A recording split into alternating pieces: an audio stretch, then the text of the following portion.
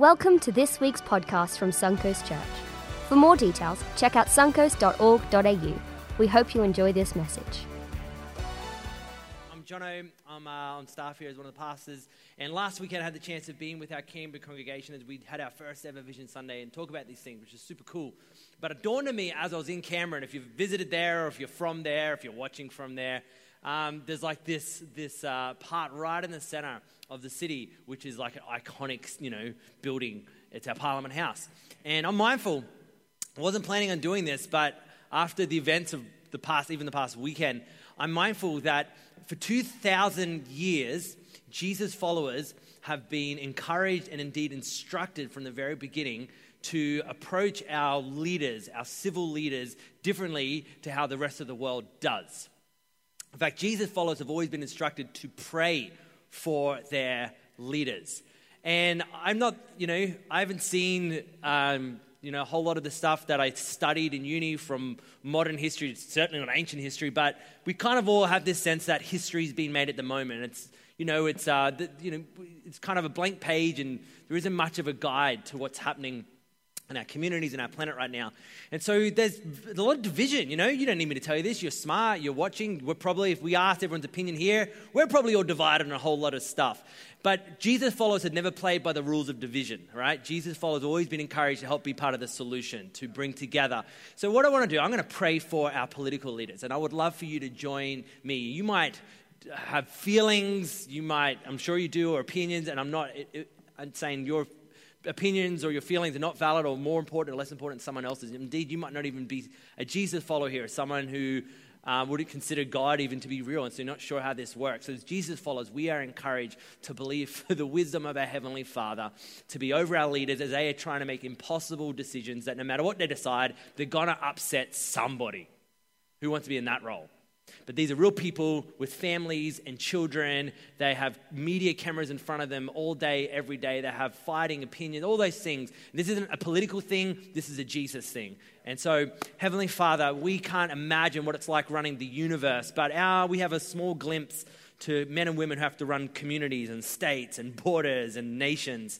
So we pray for our leaders and we pray for your wisdom over them. We pray for our premiers and our prime minister and our politicians, Lord, and may we not be counted amongst those who simply voice our opinions and opposition. We want to voice our prayers for them today. We're asking for wisdom around them. We're asking that you would bless Australia. Would you help us be a nation that cares for the vulnerable and the weak? May we not be a nation that falls into fear, but as a nation that continues to bring light and hope, not only to its own people, but to nations around us. Lord, we need you. We ask for your help in the name of Jesus. Amen. Good on you guys. Isn't it true that necessity is often one of the biggest catalyst for innovation?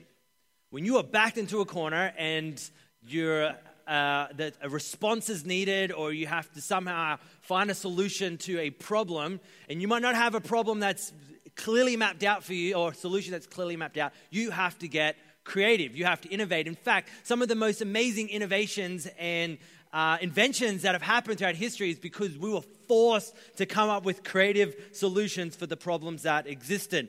When I was about 11 years of age, my dad decided to take me and my brothers on a camping trip. It was really hunting, but I'm not sure if that offends some people here.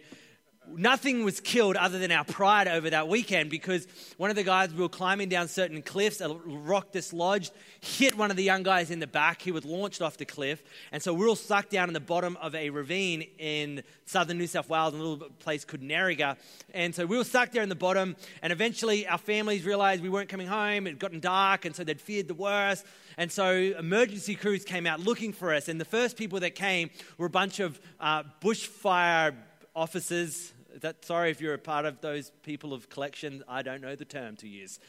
But they were drunk. They were at the pub, and it came over the radio, people are dead in the ravine. And so in the middle of the night, as we were all shivering in the cold, it started raining. We hear this coo-ee, and there's a bunch of head torch come down, winding down the side of this mountain. And so they found us, and they just assumed we were dead or someone was dead, because we were hoping for like blankets or for food or for rescue equipment. They brought none of that. They brought body bags. Now, you might think that's horrible, but for an 11-year-old who was shivering and wet and cold, a body bag seemed to be a great innovation to keep me dry and warm. So that night, I slept, not in a tent, nor a sleeping bag, but a body bag. Necessity is one of the biggest catalysts for innovation. Now, I want you to consider this for a moment from another perspective. And just in case you're wondering, where the heck is he going? Remember the series, bend, don't break, all right? Often I think you and I can fall into the trap, I certainly know this is true of me, where we might give up too soon on a solution to a problem or to finding a solution or on an opportunity, or we give up too soon even on a person because of a problem or a tension that we encounter. And instead of maybe hanging on a little tighter, maybe bending a little, we don't realize the potential that this opportunity or indeed the person in front of us might have. And in moments where perhaps a little bit of flexibility or bending might be necessary, a bit of negotiation, adaptability, or innovation, bending, we choose instead to quit, walk out, or maybe even break up. And in moments where you and I need to bend with, we're often tempted to break up. And I want to talk about this for a moment because maybe there's a relationship in your life or an opportunity in your life or a dream that you have that you were tempted to give up on, to walk out on, to thinking there's no creative, innovative way of working through this. Maybe when we're tempted to break up, maybe what you're supposed to do is bend with. And I think many times we have broken up with dreams or plans or maybe even a relationship because of a tension that we deemed irredeemable. And in the same way, and here's where I want to get to today, perhaps we can do or attempted to do or have done or know someone who's done this and have walked away from faith for reasons that they deemed were a deal breaker. And if you're someone like that this morning, perhaps you're watching online or you're in the room or you know someone like this, maybe your spouse or a kid or a friend is like this, and they're tempted to walk away from faith or they're kind of got this walking on a knife's edge, or maybe you have walked away from faith in God because you faced something, a real tension, a real problem, and you deemed that it was irredeemable, and you labeled it a deal breaker when it comes to faith. And so if you're in that category this morning, maybe you've walked away from faith altogether, and if you've tuned in this morning, or you're in the building this morning because you maybe given it one last shot, or you're curious, or maybe you've got nowhere else to turn, or perhaps you're someone here, and the last 18 months has tested you like never before. I certainly know it has tested my trust in the goodness of God like I've never, ever known. And if you're in that place and you're tempted to quit, to break up with faith, I want you to give me a few moments this morning to kind of break this down and maybe look at some solutions here where we can bend with rather than break up from faith. Because my suspicion is that often the reasons that we've given for walking away from faith, funnily enough, should never have been the reasons for faith in the first place. And if you've ever had a conversation with someone that had the part of life that they just couldn't come to terms with, and they deemed this is the reason I'm no longer going to believe in God or follow Jesus or not let this be part of my life, or maybe never even engage with this, perhaps the reasons that they gave for walking away from faith should never have been the reasons for them to trust God in the first place. They were peripheral issues. They were kind of issues that weren't the core reason for trusting God in the first place. And it's to this tension that I want to speak into today. If you can use your imaginations for a moment, and we're going to go way back to maybe around 30 AD, okay? So if you can go there with me, and if we were to put a microphone in front of the first Jesus followers and ask them, why are you following Jesus? Why have you chosen to become what became known as Christians? Here's some answers that we would not have heard. We would not have heard an answer, well, the reason I decided to follow Jesus is because he promised me success, and he promised me riches, and he promised me to be prosperous. You would never find anyone of the first followers of Jesus that was their reason. You will certainly not hear any of the first followers of Jesus give their reasons for following Jesus as Jesus somehow made some idea make sense of them that all their dreams were going to come true and all their prayers were going to be answered how they wanted their prayers to be answered, in the way they wanted their prayers to be answered, when they wanted their prayers to be answered. Nor would any of them say that the reason they followed Jesus is because Jesus promised them a comfortable life.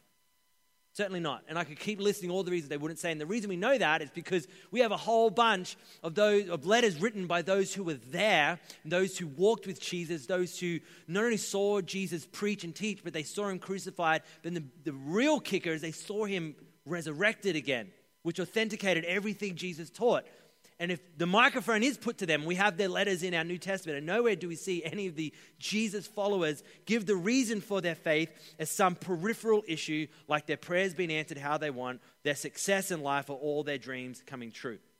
In fact, if we were just to interview one of Jesus' followers, let's say it's his first follower, one of his first, Peter. Peter, who was a fisherman, and Jesus called him out of that profession to be a follower of his.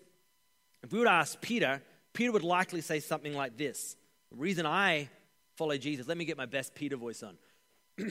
I actually don't know what he would have sounded like, and I didn't want to be culturally insensitive if I did a horrible accent. He would not say, or what Peter indeed would say, the reason he followed Jesus, probably something like this: I became a Jesus follower because he believed in me when no one else did. And in fact, when I'd given up on myself and my own potential, he saw something in me that no one else did. And beyond that, he started showing patience with me when I was impatient. He showed patience with me when I was doubting. He showed patience with me when I was cruel. In fact, even when I resorted to physical violence, he still showed me patience. And even when I denied him and betrayed our friendship and betrayed his trust, and I saw him crucified, and I walked away from him. But let's put aside for a moment the fact that he came alive again. When he did come alive, and I was fearful of what he'd say to me, you know what he said to me? He loves me.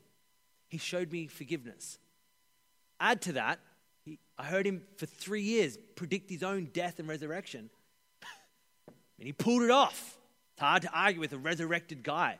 It's for all those reasons that I am, a follower of Jesus.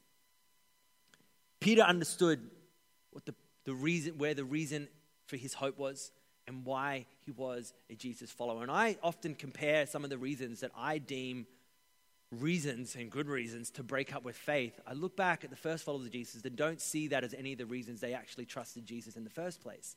And so this morning, maybe you have a version of your faith that perhaps is something that we can consider. Is this something that is biblical? Is this something that is genuine? And is this something that Jesus actually encouraged himself? And Peter himself wrote about this. And we have 2 personal letters from Peter in our New Testament where he writes to Christians. Arguably, the Gospel of Mark has been considered Peter's gospel, where he dictated it and Mark kind of scribed it down. But we know for a certainty that Peter wrote 2 letters that he authored to Christians that were scattered around the Roman Empire. And in his first letter, he writes to Jesus' followers about this very idea of knowing the reason for your faith. And here's how he writes it. He says, in your hearts, I want you to revere Christ as Lord. Now, this is a big statement because in the Roman Empire in the first century, they demanded that you declare Caesar was Lord.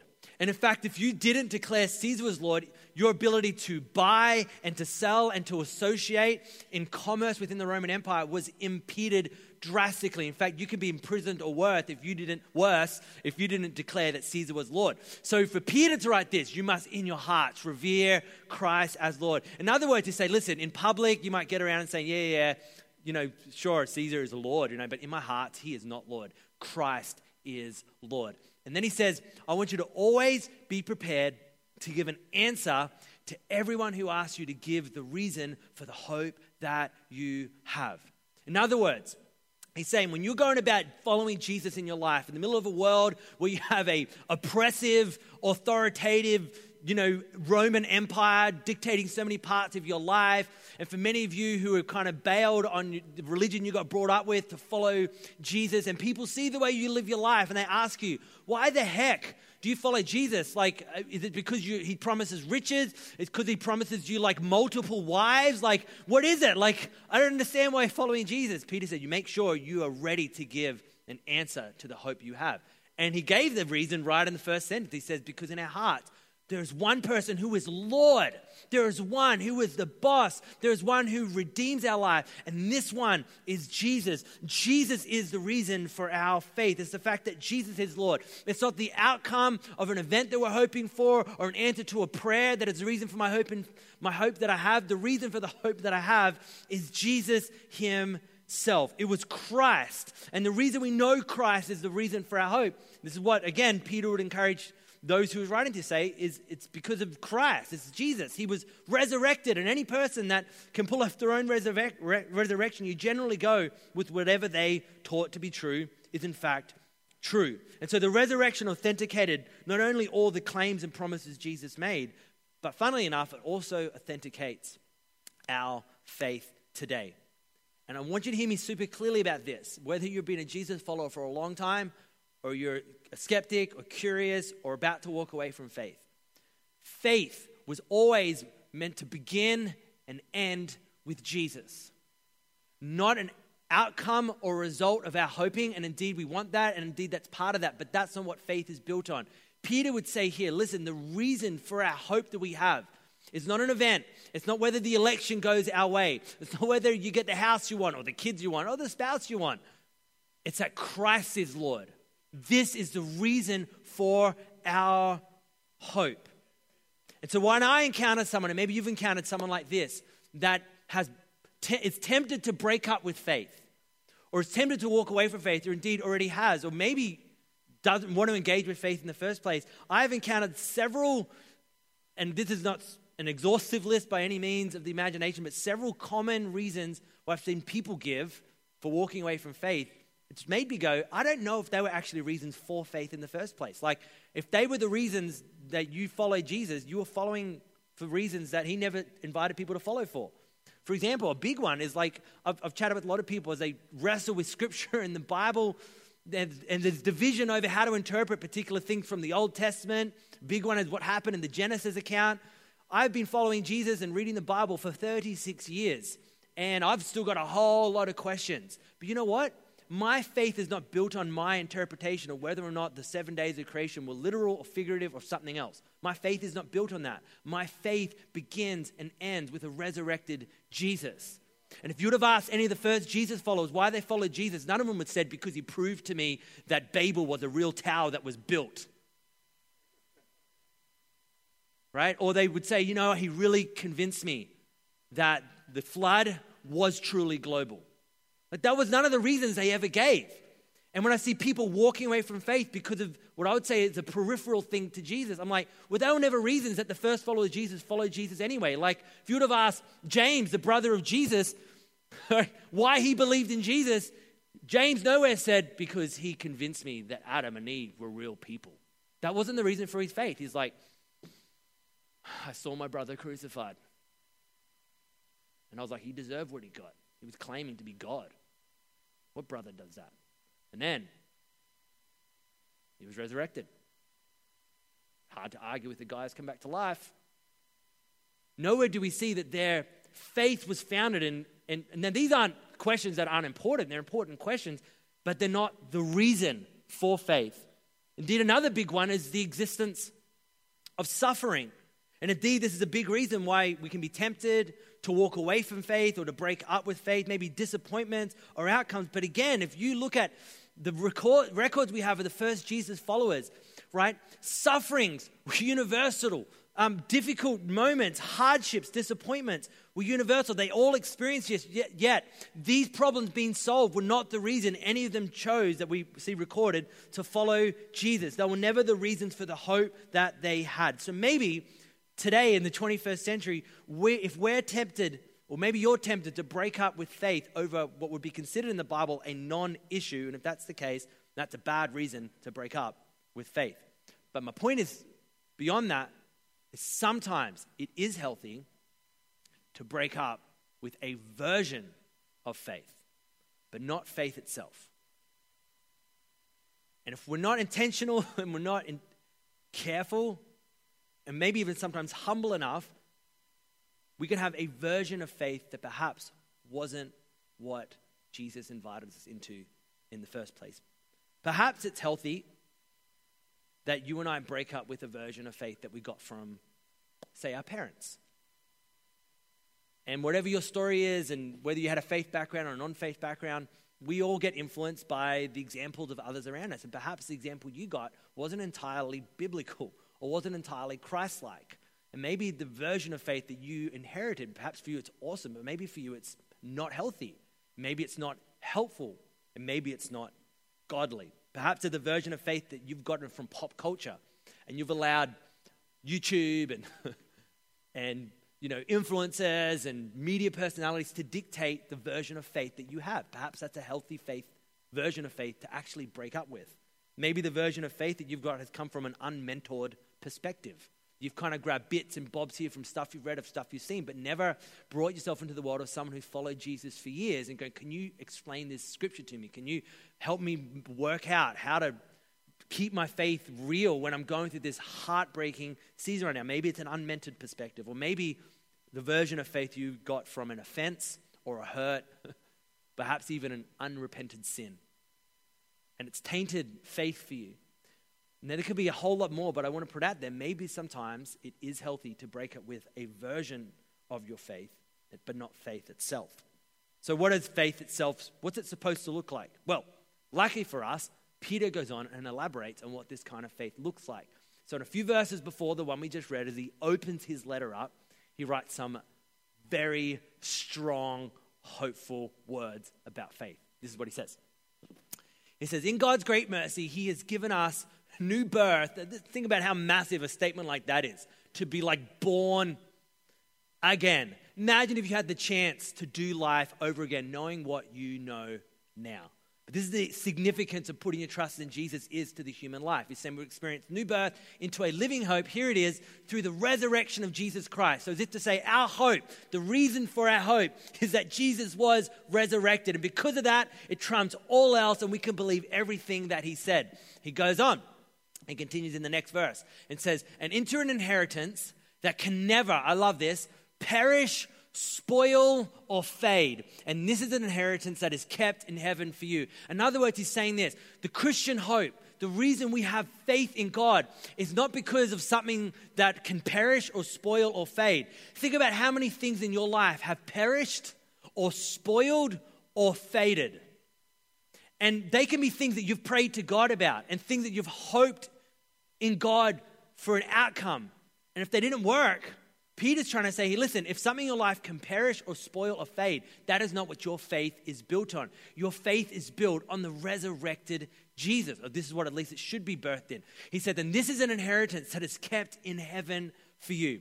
In other words, the Christian hope isn't something that is man-made, isn't something that can be conjured up through intelligence or through clever philosophy or reasoning. It's something that comes from the heart of your heavenly Father. The Christian hope is something that is eternal. It isn't something that comes and goes with culture and comes and goes with the tide and comes and goes with viruses and comes and goes with anything else you can foster and imagine that impedes faith. Your faith was always founded. The author and finisher of faith has always been Jesus. And so he warns, well, can we go back to that verse before? That I was talking about. Thanks, Liv. He warns about anything that isn't from heaven, right? Anything that isn't this eternal view to take on where our faith has come from. Our faith has been built on an eternal promise, not simply something temporal.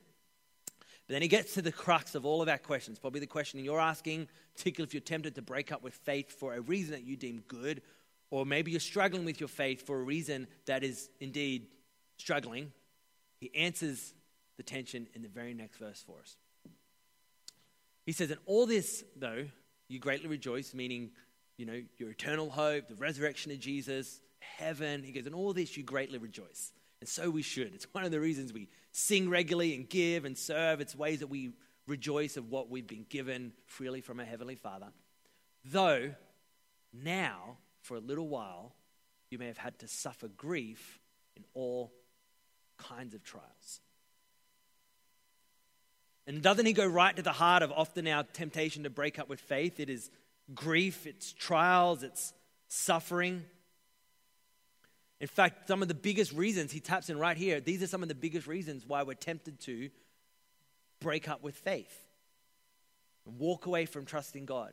Or maybe why you've got questions about God and whether you should actually trust him in the first place. He nails it. 3 of the biggest words: suffer, grief, trials. And these can often be the reasons that we deem good enough to doubt God's goodness towards us. But if we're honest for a moment, we'll recognize that these type of ideas, suffering, grief, trials, these are certainly not unique to Jesus followers, to people of faith. These are indeed universal. Whether you're someone with faith in God or not, this is something that all people experience. They aren't exclusive to any one person or group. These are realities and pains and difficulties that humans have wrestled with and experienced and lived through and have to learn to negotiate with our whole lives. So in light of that, I think Peter would suggest that suffering and grief and trials, they are not reasons to break up with faith, but rather these are reasons for faith. And this indeed is some of the reasons why many people have, maybe you came to faith in Christ, is because as you were going through a season of suffering or grief in your life, and you tried to find hope in so many things, and in a desperate attempt, you turned to God, and you found Him. And you found that His grace was readily available. You found there was a peace that you can't explain or quantify or articulate in a way that makes cognitive sense to anyone. But you just found some measure of hope and peace through trusting Jesus with your life. In fact, these ideas, grief, trials, have often been the reasons that people have found deep and intimate faith with God. I think that often the reason for that, and this isn't an stretch of the imagination, is because we all know that suffering is a real human experience. We're alive, so we suffer.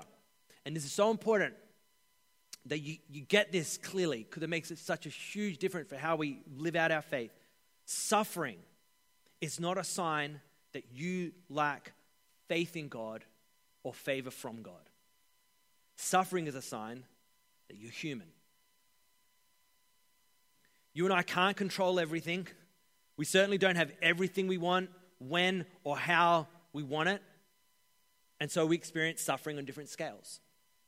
Because we're alive, we exist, we live in the complex web of human decisions and faults and problems and evil and free will for thousands of years. And here's where you and I were born into a world that is 6s and 7s trying to find its way. Life is complex. Life is suffering. And indeed, suffering may exist on a scale. Not all suffering, we could say, is of equal pain, but it's always there. So the difference is not whether or not we experience suffering and grief and trials. The difference is how we respond to our suffering. And how we respond to our suffering will define so much of our lives. How we respond to it. And one of the difficulties in talking about this in an environment like this is I don't know your story like you know it. I know some of your stories, and as much as this is a prepared message, and it's from my heart and from my experience and from prayer, I'm not in your shoes. And so it can often, I don't want this to cheapen your experience by me just simply talking and as if I'm talking in absolutes, because your season and your suffering is painful and it is real and it's yours, irrespective of comparing it to other people, because you can't compare suffering to someone else. I'm suffering more than you. Well, I'm suffering less than you. It's not. You experience suffering, experience grief, you're experiencing what you're experiencing. But you and I are invited to be intentional with how we respond to our grief and heartache.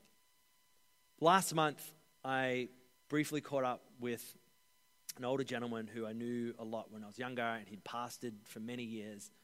An amazing guy, and in the past year or so, tragically, his wife of many decades had been suffering severely with Alzheimer's, and it's come on super quick, and she's deteriorated heavily. And she's no longer recognized as her husband, her children, her grandchildren. Her health is deteriorating, and if you've experienced, a loved one like this, and it's not only is it difficult to watch them suffer, it's a suffering that loved ones experience, seeing the person they love so much deteriorate in front of their eyes. And I had a couple of moments with this guy, and from my heart, I said, because I saw how he'd been caring and loving her, and I just said, thank you so much for exemplifying how to love your spouse well in sickness and in health. And as I heard about his story and saw what his children had been posting online, watching how their dad loved on their mum, saw a man embracing his wife who was slowly evaporating. And what he was doing was, in the way he loved and cared for her, he was funneling his pain and grief into graciously serving and loving and dignifying her. And in a moment that no doubt is unmeasurably heartbreaking, I guess you could say he bent enough to bring light into the world instead of more darkness.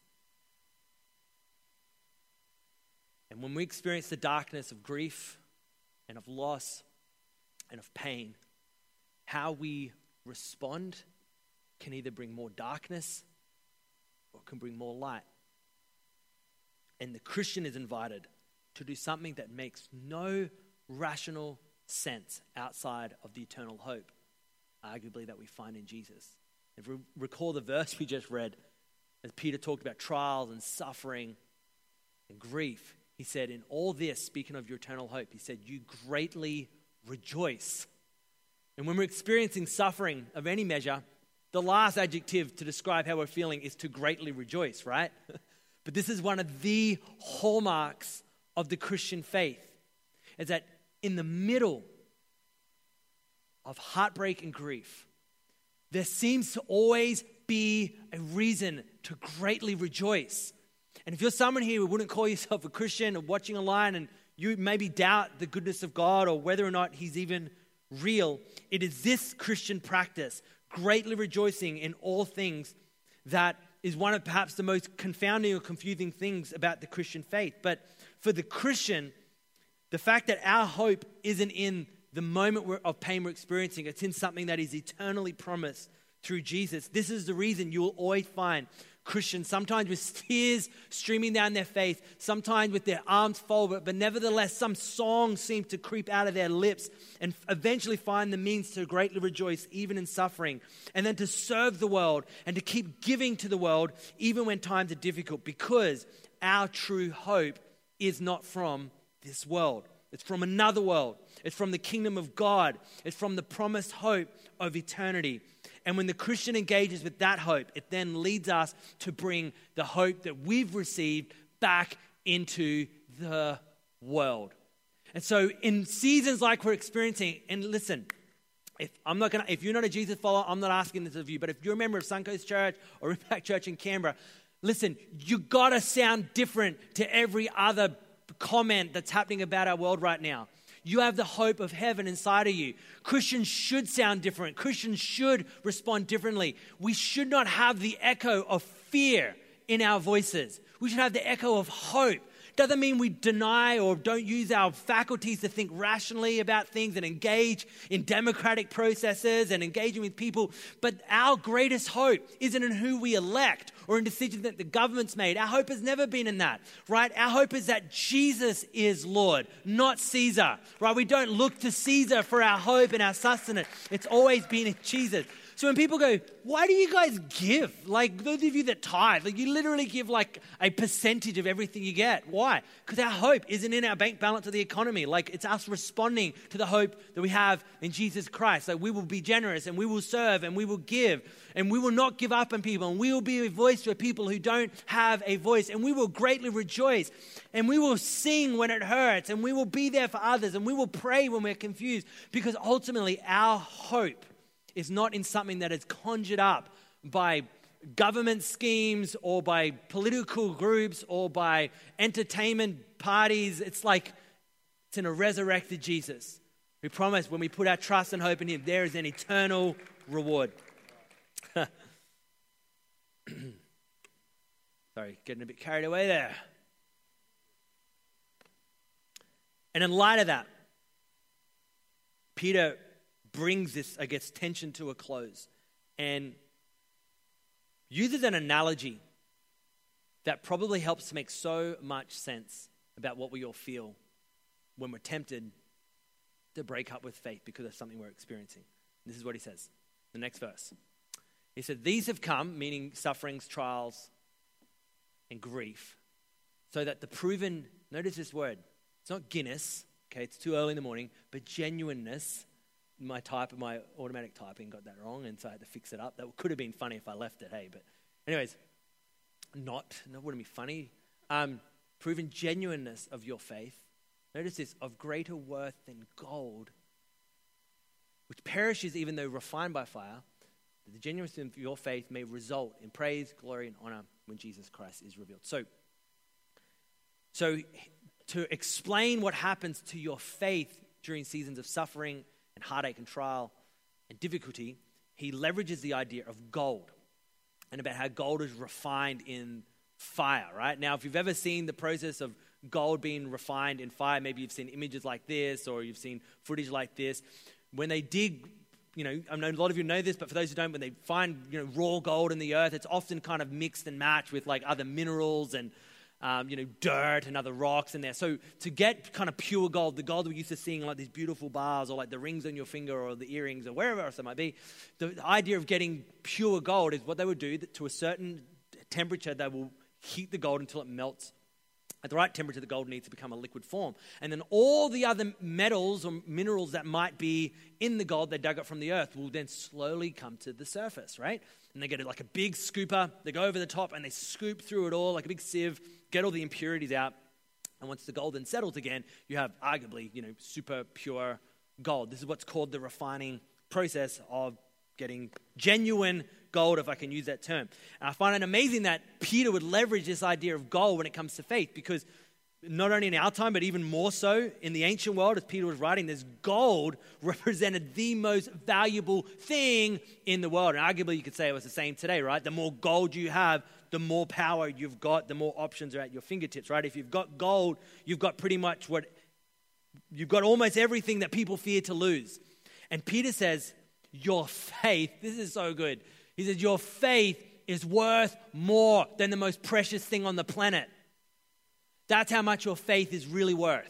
More than gold. In other words, and as he leverages this idea of then refining gold, he's saying this: hardship does to your faith what fire does to gold. Refines it. So when you're experiencing pressure test, when you're experiencing difficulty, when you're experiencing something that might tempt you to break up with faith, saying these are the very things that actually helps to refine your faith and maybe to break up with versions of your faith which you should never had in the first place and come back with something that is pure, unadulterated, true, removing all toxins, all dynamics that were unnecessary. And when that happens, you're left with something pure, solid, strong, that has structural integrity and able to handle any kind of pressure or stress test that comes its way. And if you're anything like me, every time I've experienced some kind of stress or pressure in my life, it's amazing how when the squeeze is on, isn't this true? That things kind of come to the surface in your life. Things that you get impatient about, things that you get angry about, things that you're fearful about. When that squeeze is on, I'm reminded this is a refining fire. And when things pop up to the surface in my life, I'm glad I'm now aware that things in my life.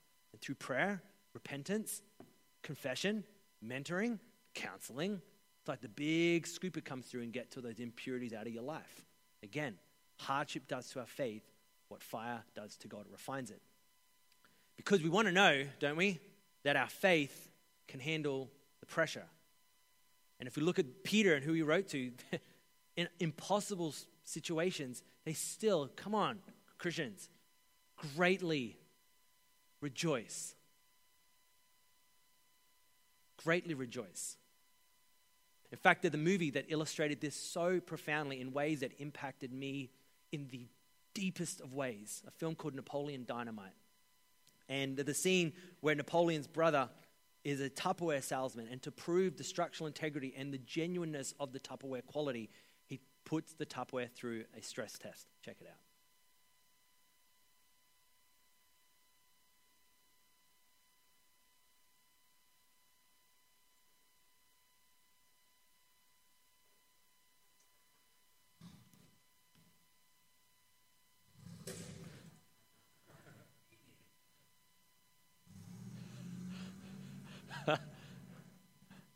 Best part of that is he just leaves, right? I'm out of here.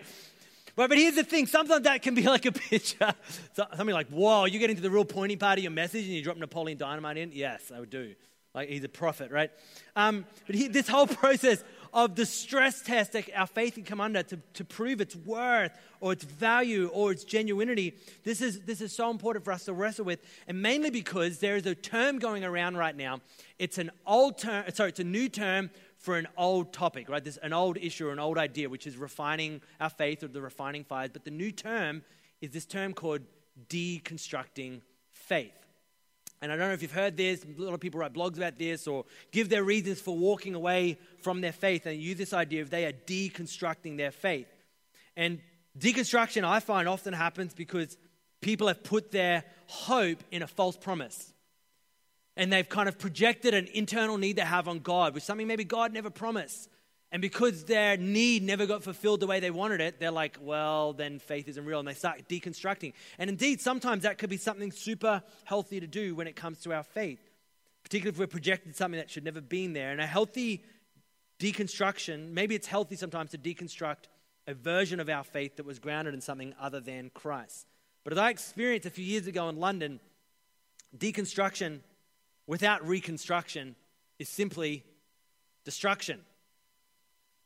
And my wife and I went to a cafe, and in the cafe, it had on the menu there,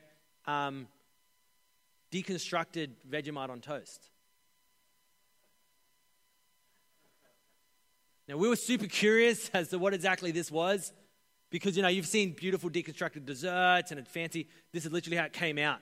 So they spread the Vegemite and plonk the butter and toast. I'm like, I'm paying to make my own breakfast right now. It's an absolute joke, right? So it wasn't this was deconstructed. It was just never constructed. It's like I'm paying for someone else's neglect.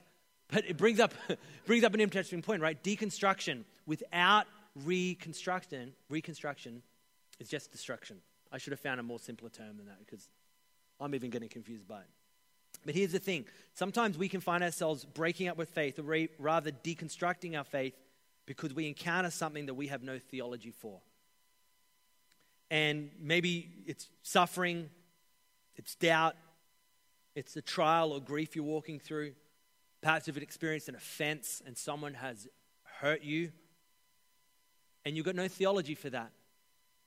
And you've got nothing in with to engage with faith with about that. You just have no answer for that because it's like I'm in a trial, and why am I in a trial for? Is God not for me? And so you're deconstructing your whole faith.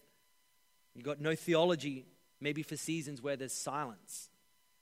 It's like, why aren't my prayers being answered? Or waiting seasons, and it's like, I've been waiting for this. And if you have no theology around that idea, you can often be left going, well, maybe I need to break up with my faith.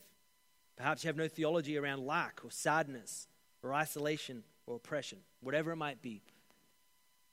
And so you find yourself breaking up what I hope not with faith in general, but just maybe with a version of faith you should have never had to begin with. And here's the point. I'll finish on this. Like Peter said, the mark of genuine faith is to be able to differentiate between your present condition and your eternal hope. Genuine faith doesn't mean that you lack suffering or somehow you get through grief and trials with a big smile on your face. To greatly rejoice doesn't mean you're always happy. It's deeper than happiness, right? We said the mark of genuine faith is that you can differentiate between what you're experiencing right now and what we're all experiencing right now to certain degrees, and ultimately our eternal hope.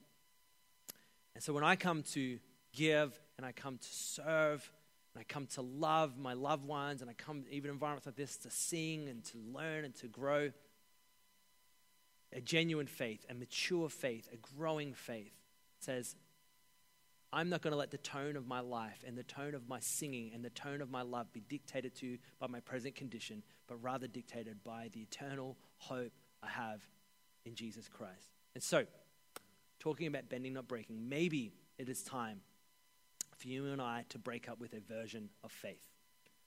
Perhaps there's a version of faith that has not been robust enough, big enough, biblical enough, and broad enough. Wow, it's a lot of B's. I don't even intend to say that, right? But haven't been able to handle what you've been going through.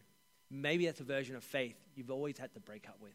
It wasn't something that was grounded in the hope of Jesus, the promise of his resurrection, and the promise of his great joy for our lives. Maybe the healthiest thing for you and I to do is to break up with a version of faith that Jesus never invited us into, but yet to take it one step further. And maybe we need to reconnect and rediscover a faith full of Jesus and full of joy.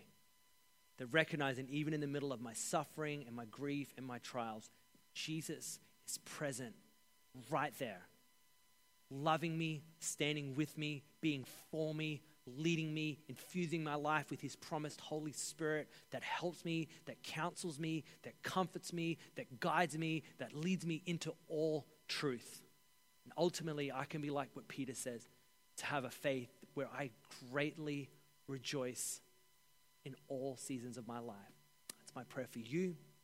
That's my prayer for your loved ones. It's my prayer for my life. It's my prayer for our world. And may we be a church, and may we be Jesus followers that shine this kind of hope and light into the world. A faith that isn't filled with empty, shallow, political, cultural, ideological promises that pick sides. No. But a faith that shines the life of Jesus Christ, and a faith that shines the ability to greatly rejoice even in the middle of divisive and hard times. That's my prayer for you. So God, would you help us to be able to kind of find that median between the moments we're all in right now and our eternal hope? Specifically mindful of those who this morning are deep in grief and deep in trial and deep in heartache. May their lives today know Jesus, know hope, know your joy like never before. And may we rediscover and continue to grow in a faith that Jesus invited us into through his resurrection. We pray this in his name. Just before we close this morning, I want to pray one more prayer with every head bowed, just to create a moment, I guess, of privacy, a personal moment. And maybe you're someone that's never put your trust in Jesus, or maybe you're someone that you had a version of faith that you realized wasn't something perhaps that Jesus invited us into for the first place. I'm going to pray a prayer. I'm going to ask us all to pray it out loud together, of trusting our lives with Jesus and determining to put our trust and our faith in who Jesus is, and not in any other vain and empty promise. And maybe you're someone who's never done that before, or maybe you're someone who needs to do that in a new, fresh way. I want to invite you to pray this prayer as well. And so I know who's been included in this prayer for the first time, or maybe a recommitment. Could you just lift your hand up quickly so I'll see who it is? I'll see it and you can put it straight back down. Who can I include in this morning? You want to pray a prayer of committing your life to Jesus this morning and trusting him. Maybe you need to recommit your life to Christ or do it for the first time. Just put your hand up, I'll see it and you put it straight back down. Yeah, that's awesome. Let's pray this prayer out loud together. I saw those hands, that was awesome. Can we all say together, Dear Heavenly Father, thank you for loving me, giving me joy and an eternal hope. Today I choose to trust Jesus with all my life. Amen. Amen. Hey, for those of you that prayed that prayer for the first time or recommitment, whether online or in the room, you are awesome. And if we can help in any way, that's literally why we exist as a church. So please come and see one of our team at the Connect Lounge, or DM us, direct message us on any of our platforms. You can scan our QR code on the seat in front of you. We'd love to just help you any way we can and help you along your journey. Hey, God bless you. Have the most wonderful, wonderful day. Next week, to finish this series, our in-house rabbi himself, Brendan Woods, will be sharing, which I'm super excited about. God bless you. Have a great lunch. Thanks for listening to this week's podcast. We hope you are truly blessed by what you heard. For more details, check out suncoast.org.au.